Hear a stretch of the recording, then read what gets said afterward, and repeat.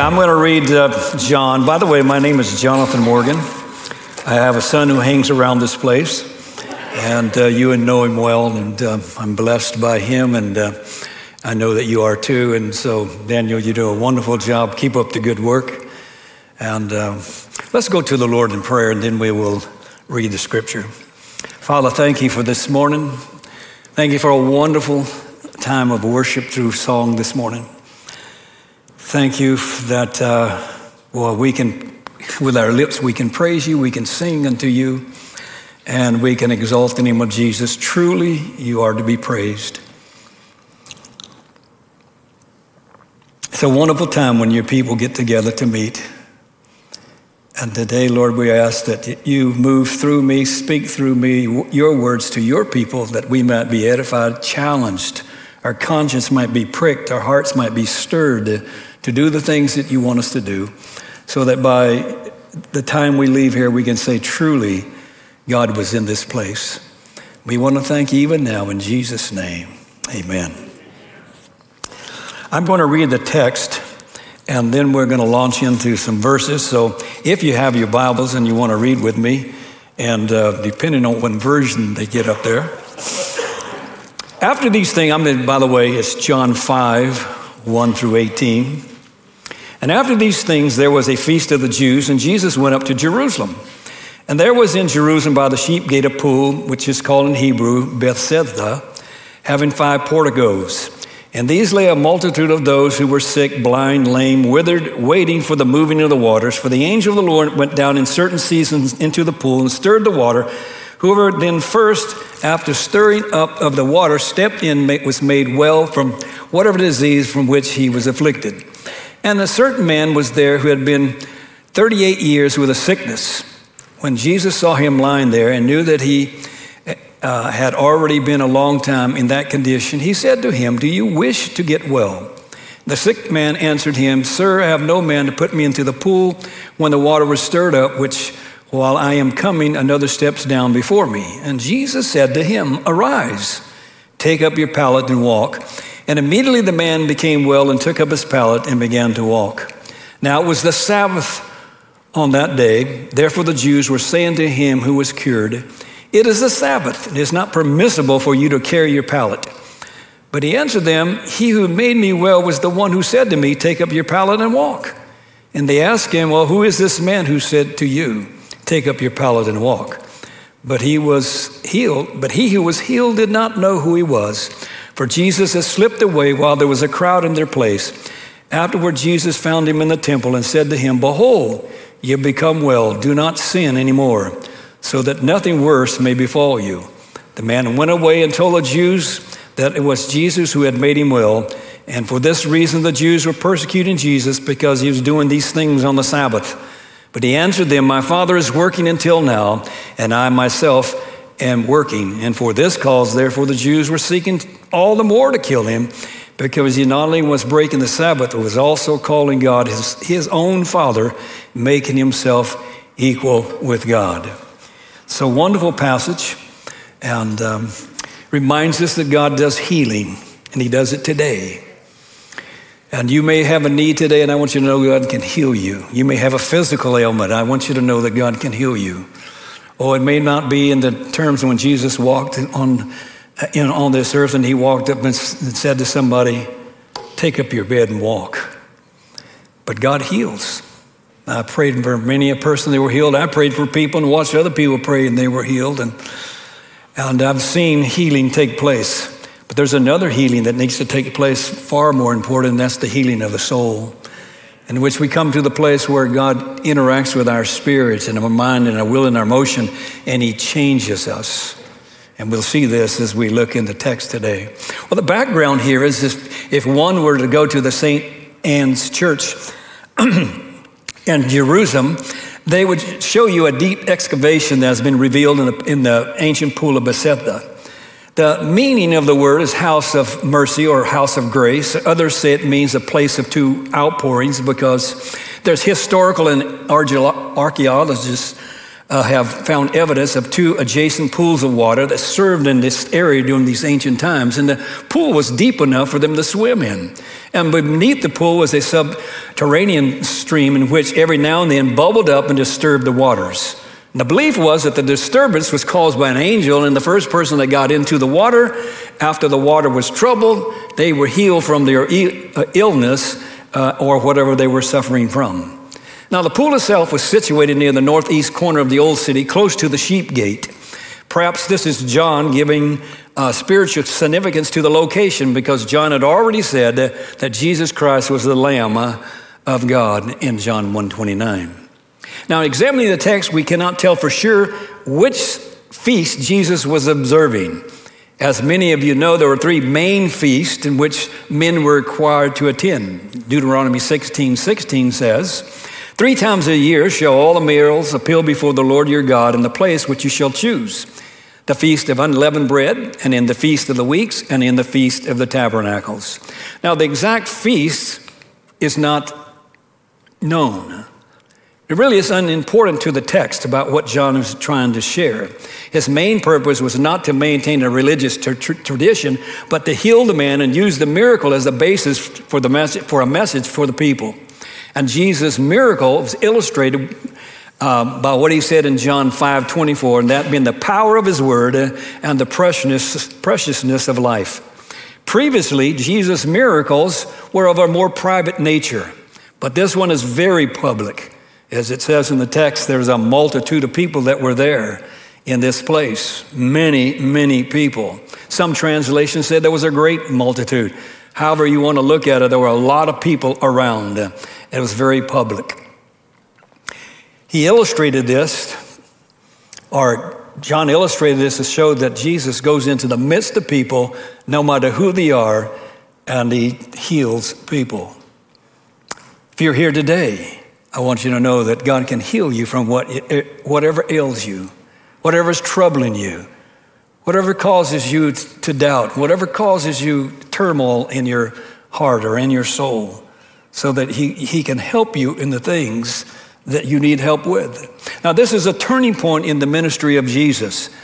After this miracle, the bloodhounds of hate were relentlessly on his trail and always never letting up until they put him to death on the cross. John 5:16 says, and this is why the Jews were seeking all the more to kill him, because not only was he breaking the Sabbath, but he was even calling God his own Father and making himself equal with God. Jesus, if you will, was confronting the authority and power which these people became extremely jealous for. Pilate, as you know, saw right through the Jewish people when they came to them in the crucifixion events. You remember the occasion? And he listened to them over and over, and he saw, and he said, and it says in the text, he saw that they were jealous of Jesus, and that's why they wanted to put him to death, and that's why he had so much trouble of condemning an innocent man. Now, it is true in the earliest manuscript, they omit the end of John 5:3, and they leave out John 4 altogether. Some of your Bibles may even have that translation. And it's also the truth the events and the man's words in John 5:7 would make little sense if they were eliminated. Why would anybody, especially a sick man or a lame man or an invalid or a paralyzed man, we don't know exactly what the problem was, why would he stick around for 38 years if something didn't happen that would cause someone to be healed? Well, Jesus walked among them, all these that were blind and lame and paralyzed, and he selected this man who'd been there 38 years. I wonder sometimes if when Jesus walks, in this particular case, when he walked, and he goes around and he's in the midst of all of these infirmed people, and they're paralyzed, and they're blind, and they're lame, and they're just a multitude of problems. Some maybe even have demons. Who knows what all the problems were. And I wonder if he thought to himself, if they'd only listened to me, this would have never happened. I met a man this week, and he told me he had a wake-up call. And I said, oh, yeah? And he said, yeah. He says, I did a lot of drinking. And he said, 2 months ago, I had alcohol poisoning. I was in the hospital. And when I got out, I said, that's it. And he says, for 2 months now, I haven't had a drink, and I've even stopped smoking cigarettes. And I said, you had a what? He said, I had a wake-up call. God was trying to get my attention. Well, maybe this morning you need a wake-up call.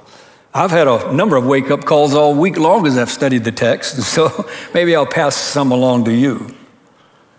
Well, I wonder when, as Jesus was walking through there, he thought about what's going to take place with the rockets exploding and the bombs bursting and people being beheaded and all the rancor and anger and malice and bitterness and unforgiveness and the thievery that goes on a large scale and the drugs and the killings and the suicides and on, nation against nation.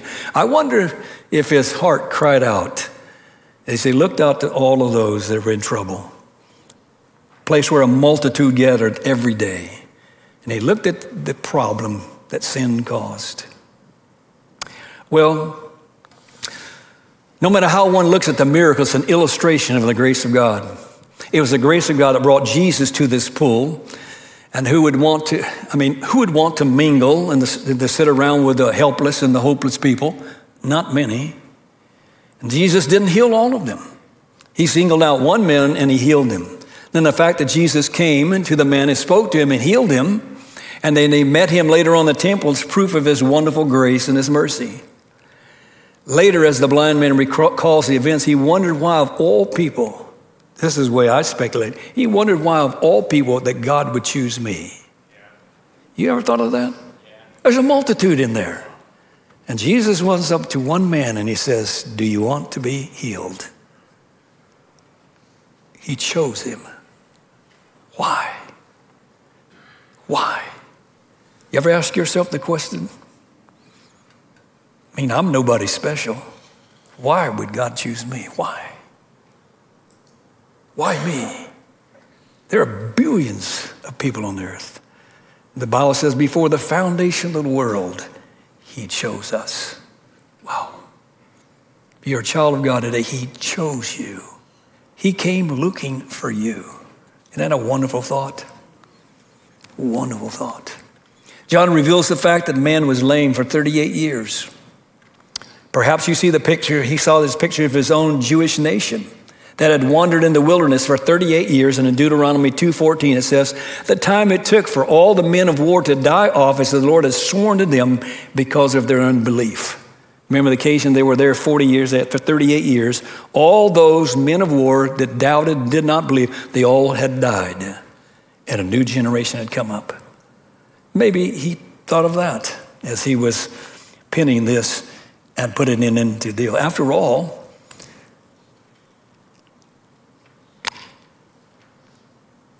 "38 years. Can you imagine that?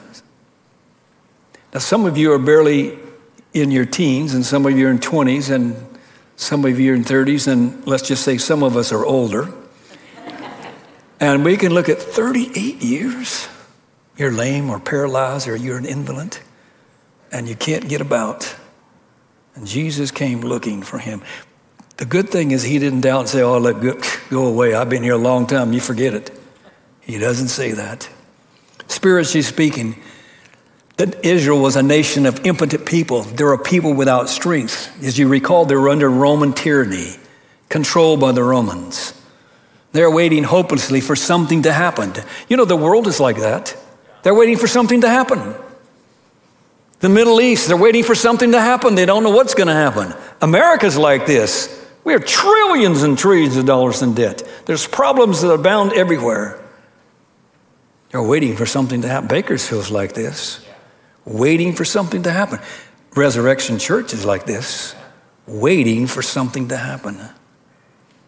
People wanting desperately for something to take place. Perhaps the Holy Spirit is speaking through me to you today. You're waiting for something. The good news is God can speak to you today if you listen. Jesus asked the man if he wanted to be healed. You'd think the man would respond with enthusiasm and say, of course I want to be healed. Yes. Instead, he gives his excuses. He had been in this sad condition for so long, and that his will was paralyzed, as was his body. If you can compare John 5:6 with verse 40, we'll see that Jesus had a spiritual lesson in mind as well. The man illustrated the tragic state of the nation. The nation would not come to Jesus. You remember the occasion where Jesus said, and he looked out at Jerusalem, he said, "Oh, Jerusalem, Jerusalem, how often I have called you, I would have come to you, but you would not." I'm said to you this morning that Jesus is calling to you. If you'll listen, he'll speak to you today. In verse 4, the New American Standard, it says, "An angel went down to a certain season to the pool and troubled the water." Now, I truly believe that many cures that took place in that place were psychological in nature. There are a number of people today, just as they were then, are sick in their mind. Some of you have seen them if you're driving around town. They're sick. They're talking and they're yelling and they're screaming and they're carrying on and they're sick.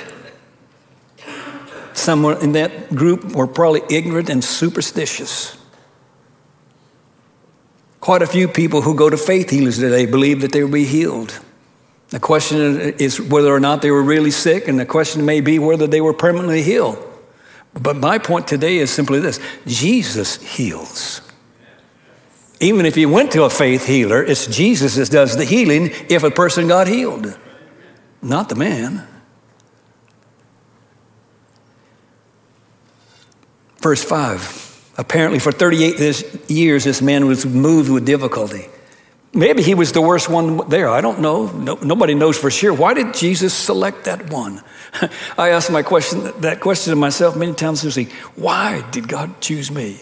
Listen, why did God choose you? Must have been very frustrating for him to watch all these people get healed over a period of 38 years. And of course, he wasn't.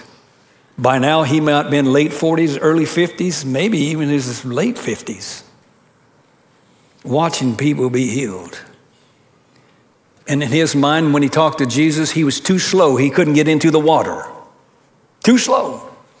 I remember playing a game when I was younger, and we played this little game. Maybe you played it, and you put your hands out like this, and the other person put their hands on top, and you tried to slap their hand before they could move it. Any of you play that as a kid?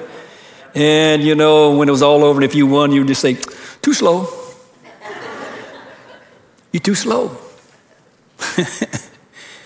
You got to work on your game. You're just too slow. You're not fast enough.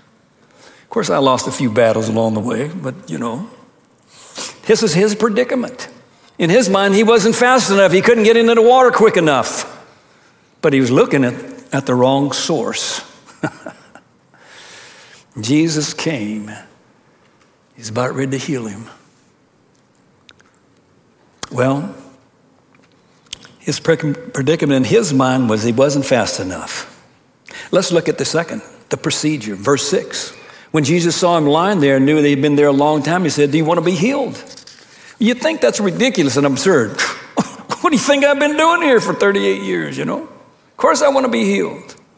He wanted to be made whole, and Jesus asked him that for two reasons, I believe. One, to stir up a hope in the man whose hope was probably gone by then, or at least almost gone.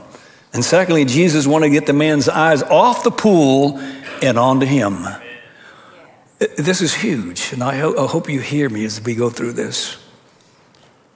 To this man, he saw the problem as having no help, the condition of many today, just like this man who's watching that pool, waiting for something to happen. It's the same condition we see today.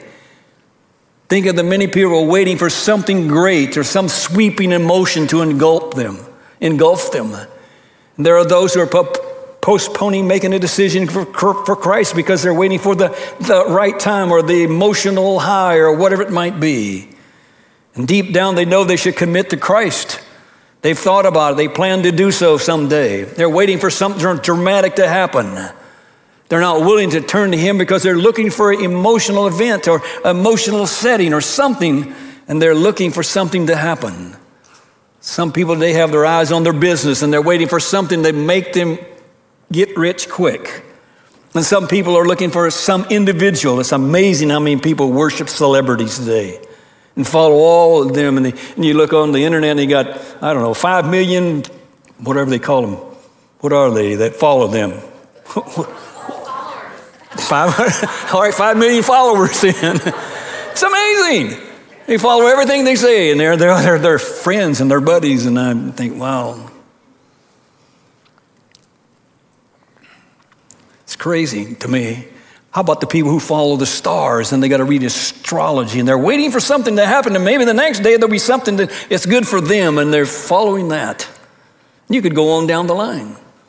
People who heard of an experience of someone else and they're waiting for something like that to happen in their lives. And so they're copying what these people do because they want to get the same thing they got. And ultimately they're all doomed to disappointment. I really like the Thessalonians. The Lord steered me to this verse one day and I thought, oh gosh, that's so good. Here's what the verse says in 1 Thessalonians 1:9. They turn to God from idols to serve the living and the true God. They turn to God from their idols to serve the one and true God. In other words, they took their eyes off Thessalonica. They took their eyes off their family. They took their eyes off their friends, and they put them on Jesus. Now, is anything wrong with Thessalonica? No. Anything wrong with friends and family? Absolutely not. But, oh, Jesus has to occupy the top spot. He's the king, after all. He spoke and the universe happened. He knows what's going on not only in this building, but all over the world. They turned to him. They took their eyes off Thessalonica and placed them on Jesus. We often have our eyes fixed on the wrong things. I know in my life I'm constantly reevaluating my priorities. And if you're like me, you find yourself saying it sometimes, Lord, let thy goodness like a fetter bind my wandering heart to thee. Prone to wander, Lord, I feel it. Prone to leave the God I love. Here's my heart, O Lord, take and seal it for thy courts above. Look to Jesus and let him help you set your priorities. If you don't, you'll find yourself wandering off and want to know in time, how did I get here? How did I get so far away? How did my heart grow so cold? Why am I so indifferent? Verse 7, the impotent man basically says, no one's here to help me. Maybe he was thinking that Jesus would put it in. Maybe in his heart, the man is well content to remain in his invalid state. For if he was cured, then he would have to shoulder all the burden of making a living. After all, if you're an invalid, then someone else could do all the work and do all the worrying, and you don't have to worry about a thing. And his response, he wanted to be healed. But I personally know people, and maybe you do, that don't want to be healed. They prefer that other people take care of them, and if need be, they'll go to prison for them to get 3 square meals and a cot. Seriously, it's true. My cousin has a friend, and when they were in their late teens, maybe early 20s, his friend broke into a jewelry store, put a bunch of the stuff in his pocket, and waited till the cops showed up. Of course, they took him to jail, and later on in talking to him, he told my cousin, he said, I'm just tired of having to take care of things myself, and I'm tired of responsibility and accountability to people. He said, I'm just going to go to prison so somebody else can take care of me.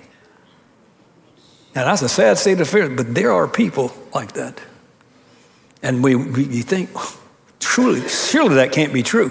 Those of you work in flood ministries and you're out where the people are and you offer help to them and someone said, no, I prefer to live like I am out of the trash cans and under the bridges and whatnot and so on. And then, of course, there are those who won't help. Then there are those who need help emotionally and spiritually. But they'll never take a risk. They don't want to grow, and they often remain in their sin. Christians who cannot eat meat because they're consumed with comfort and ease, and they want no responsibility for this next generation. Because growing and changes is much harder than a desire to be left alone so I can do my own thing. Don't bother me. I'm comfortable where I am. Don't ask me to do anything. It's a shame. The next generation needs us. Set the stage for them. After all, the older women are supposed to teach the younger women, and the older men teach the younger men. Long-term effect of doing my own things, tragic. No testimony. Hide from the Lord. Can't speak to people about Jesus. Why? Not walking with him. Don't really want to hear what he has to say. Listen, if we don't listen to the leadership of the church whom the God put here, and God speaks through them to us, and we say, well, that's good for you, but not for me, I'm doing my own thing. Guess what? You're sinning against God. Why? Because you pray for your leaders are directed by God, and they give the message that God has for them, and you reject it. What happens? You rejected God. It's that plain. My, it's quiet in here. It is true. It's true. Why pray all week for your pastors and your leaders and then don't listen when they give the message?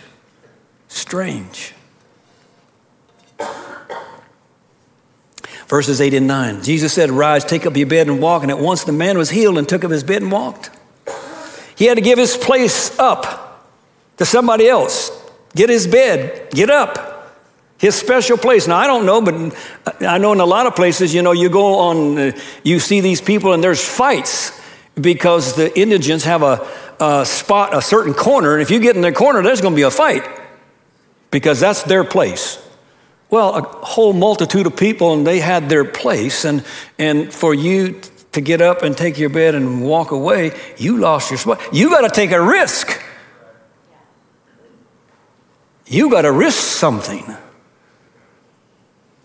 His predicament wasn't that he wasn't fast enough. His predicament was his procedure was he needed to look to Jesus.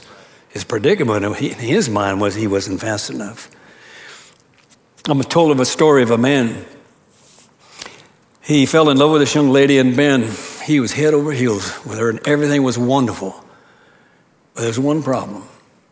Seems like there's always one problem, isn't there? She had a cat that shed hair everywhere, and that cat did not like him coming in and taking his spot. And they did not get along. And he didn't like the fact that there's hair all over the place, and he didn't like the fact that every time he came around, she was hissing and snarling. After a while, he was so mad. Well, guess what? She went on a 3-day conference. He bagged up that cat, put it in a burlap sack, and took it out about 100 miles. Loosed that top, didn't let him out. He threw him out there in the area and went home. Well, his wife came home, she was distraught. No matter how he said how much he had looked and he had done all these things, she was distraught. And she's cried. To show that he was really sympathetic, he got 100 little, what do you call those little things? Flyers. And he put up a $500 reward for this cat. He put it all over the neighborhood and all the surrounding area. And after a week, nothing happened. He went back and he crossed it out and he put $1,000 on it. His friend came by and said, man, I can't believe you take a risk like that. You don't even like that cat. $1,000 you give? Well, gosh. And the man smiled at him big and said, yeah, but if you know what I know, you can afford to take the risk.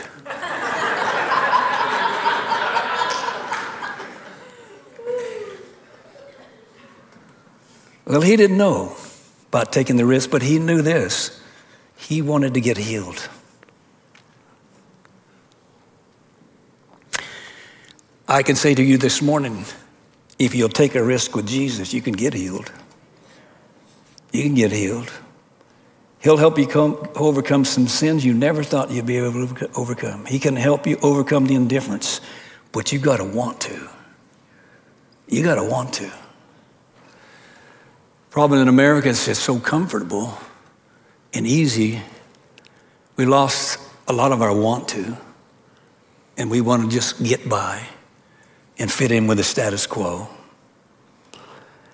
The third thing is this: not only did we look at the predicament and the procedure, but here's the real problem, verse 10. So the Jews, I like to call them the religious boys, they were the Pharisees, said to the man who had been healed, it's the Sabbath and it's not lawful for you to take up your bed. Here comes the rules and regulation people. And they're going to let everybody know what they need to be doing.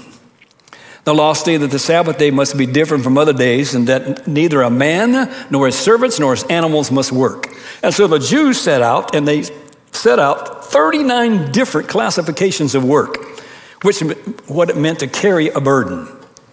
You find this to be true in Jeremiah 17, 19 through 27 and Nehemiah 13. And they use this as their proof text. But listen to the absurdity of these things.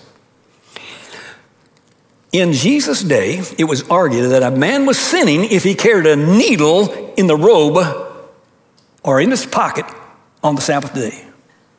A needle. Is that absurd? Some of you are going to be in trouble now. He argued that no one could wear artificial teeth or a wooden leg on the Sabbath. Is that absurd?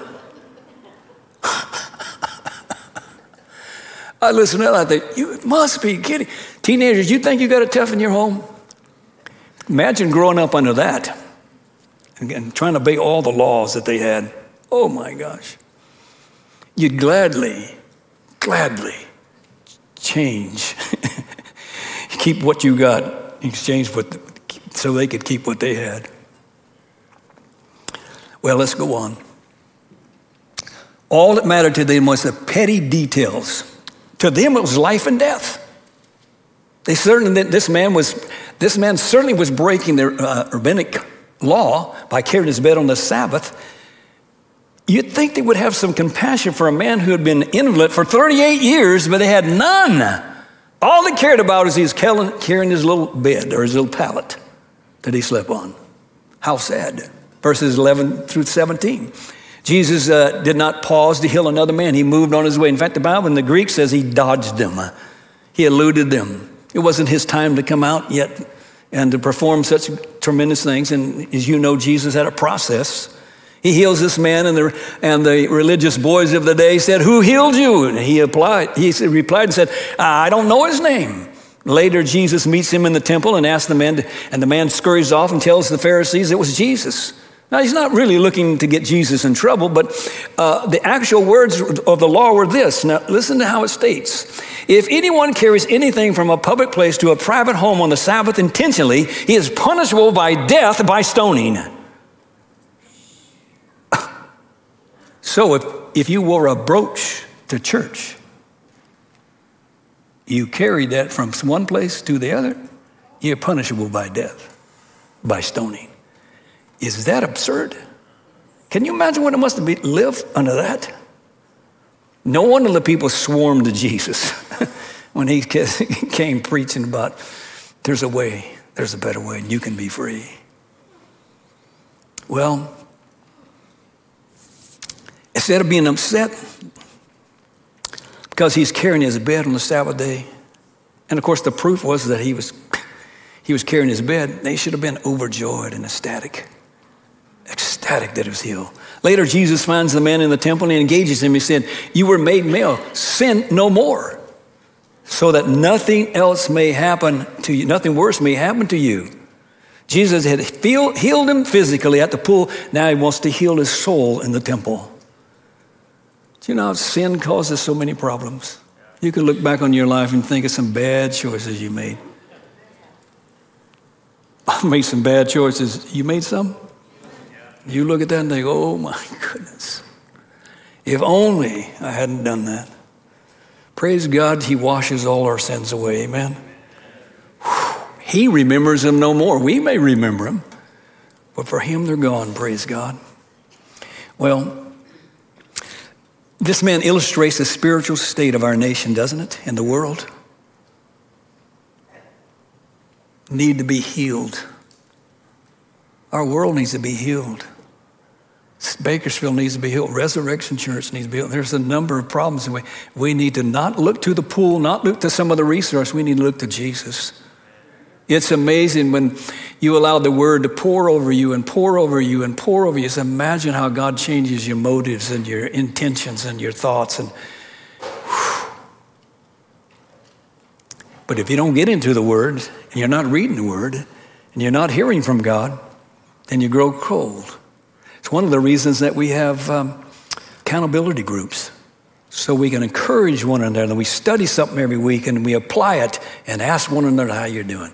Not because we're nosy, but because we want to help. Genuinely because we love the person. Well, let's go on. Here we have an insight into his achievement. Many things in the world defeat us, but if you have a desire and a determination and you're willing to make the effort, hopeless as it may seem, Christ will come with all of his power, come alongside you and enable you to conquer what's long been so hard for you to conquer. He's ready to help you overcome. Thank God I finally, at some age, somewhere in college or right after college, decided that, enough of playing games. I'm just going to follow the Lord.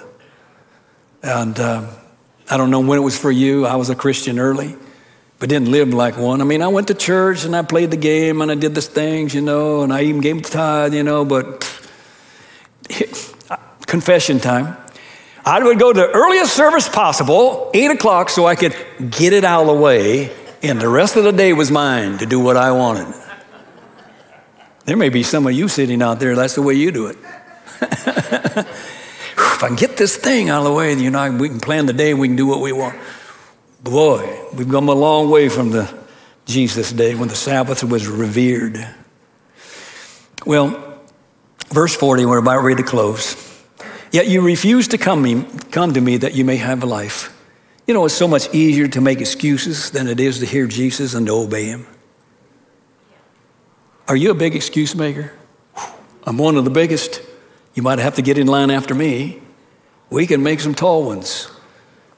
Sound good when they come out of our lips, but when you get further examination, they're really just excuses for why we don't want to do something. I found if you don't want to do something, any excuse will do. And I've heard some tall ones in the ministry. I wish I had time to tell you some of those. He came to Jesus, then was able to tell who he was.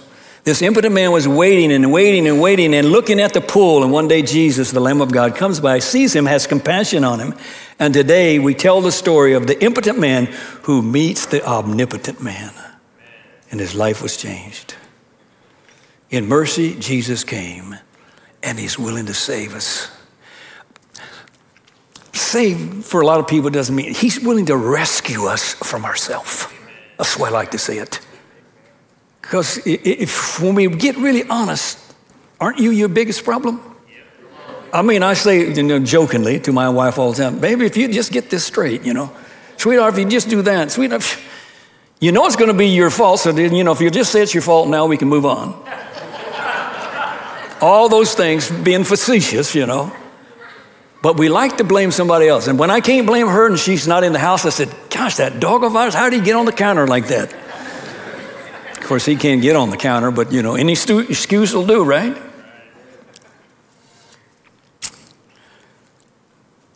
Verse 14 through 16. And Jesus, when he was identified the Jews, these religious, I like to call them religious boys, sought an opportunity to kill him. But Jesus said, I didn't come into the world to condemn the world, but through him that the world might be saved. The world was already condemned.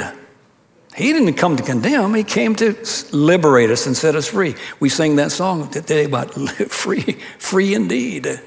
Oh, free indeed. When a man is drawn in the crevices of sin, the Father and Son no longer rest on the Sabbath day. We know that God rested from the creation of the physical universe, but after the creation man, he didn't rest because man, like an ox, has gotten himself stuck in the mud and mire of sin, and he always needed some help. So Jesus came looking for him and he's ever ready to go to the mud for you.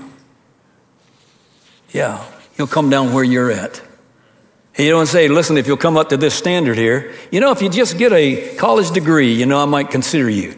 Yeah, no, but you need to get a PhD degree because, only deal with, if you make X amount of money, then I might give some thought to you. No. He came to the lowest of us and said, I'm here to help you. Isn't that wonderful? So no matter where you are, what you're doing, what you've made, what you haven't made, how much education you have or don't have, he's here for you. That's the good news.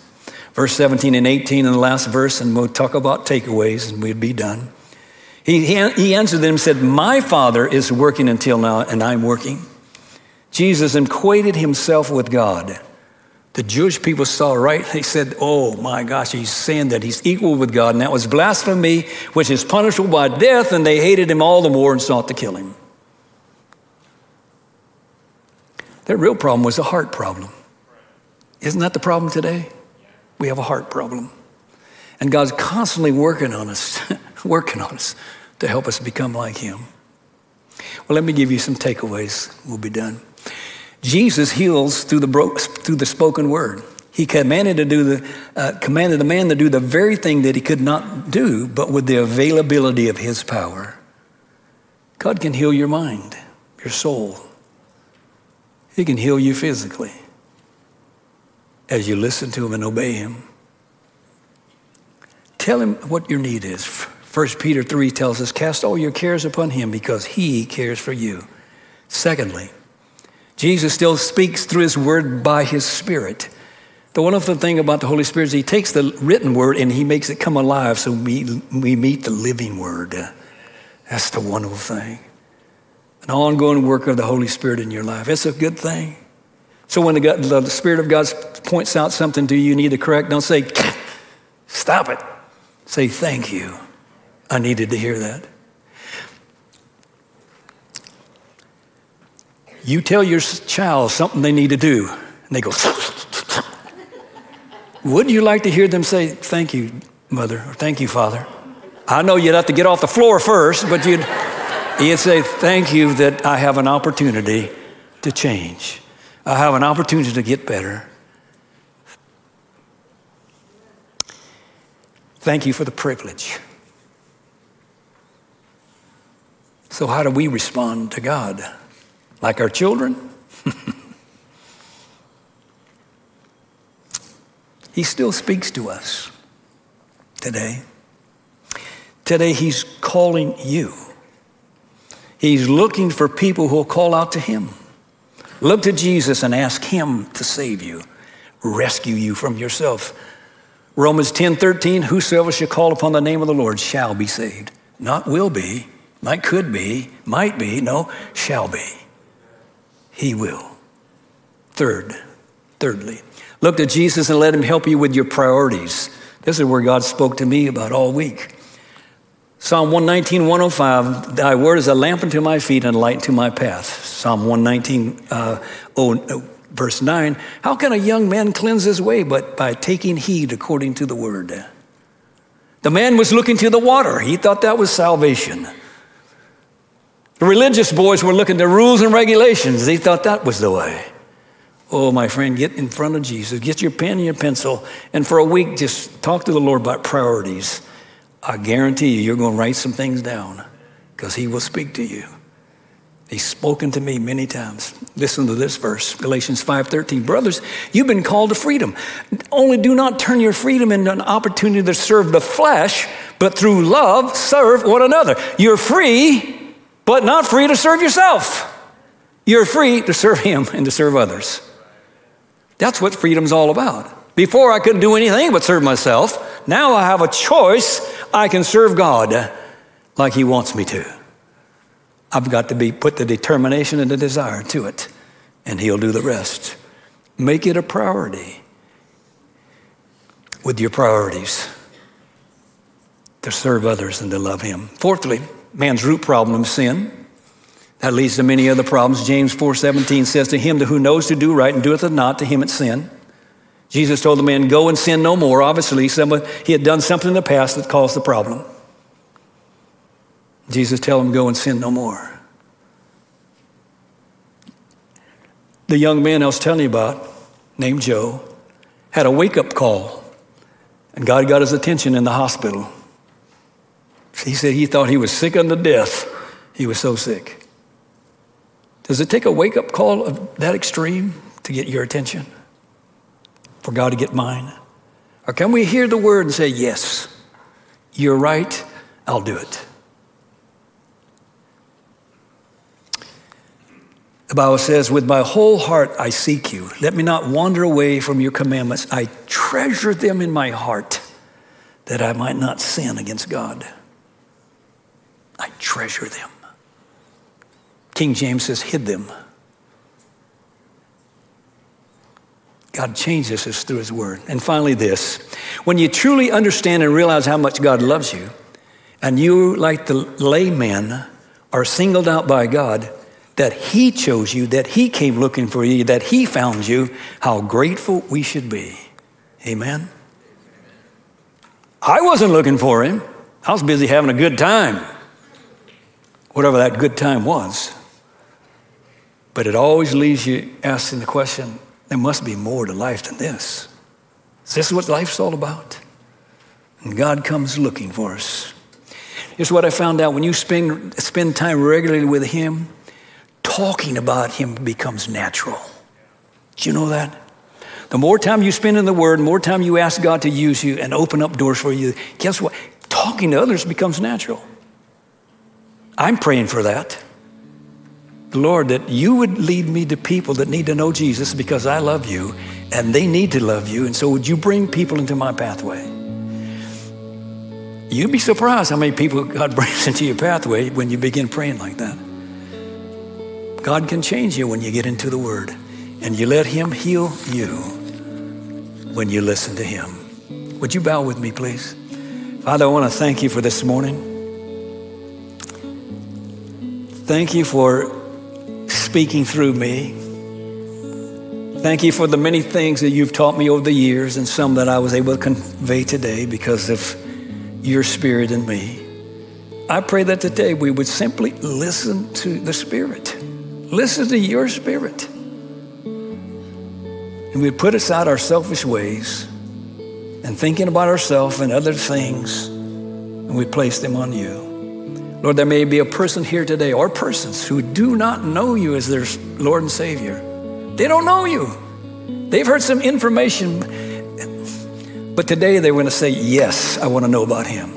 There may be people who are here today, Lord, they're thinking about becoming a Christian. They've thought about it, and they plan to do so at some point, but today you would press upon them, now is the day of salvation, not tomorrow.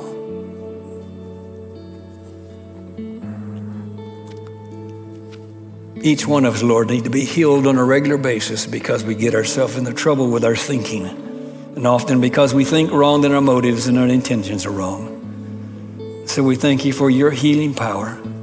There may be somebody here today who just needs to come say, Lord, I need to rededicate my life. I need some help in this area. And they would come say yes to Jesus. There may be others said, you know what, I need more than that. I need someone to physically help me along the way. And I want to commit to a small group that I can grow. I'm tired of being out there on the peripheral. I'm tired of having no testimony for God. I'm tired of running from people and hiding. I want to be actively involved so that I become contagious. And you can use me to be a blessing to others. Well, we ask it in Jesus' name. Amen. Would you stand with me, please, as he sings the invitation? Counselors, if you'll come on to the front, I see you're already here. Good. Listen, I'm saying to you, God is calling today. If you'll listen to the Spirit, he's speaking to you about various things. If you need prayer, come on. Come on. Someone's here to pray with you. Come on.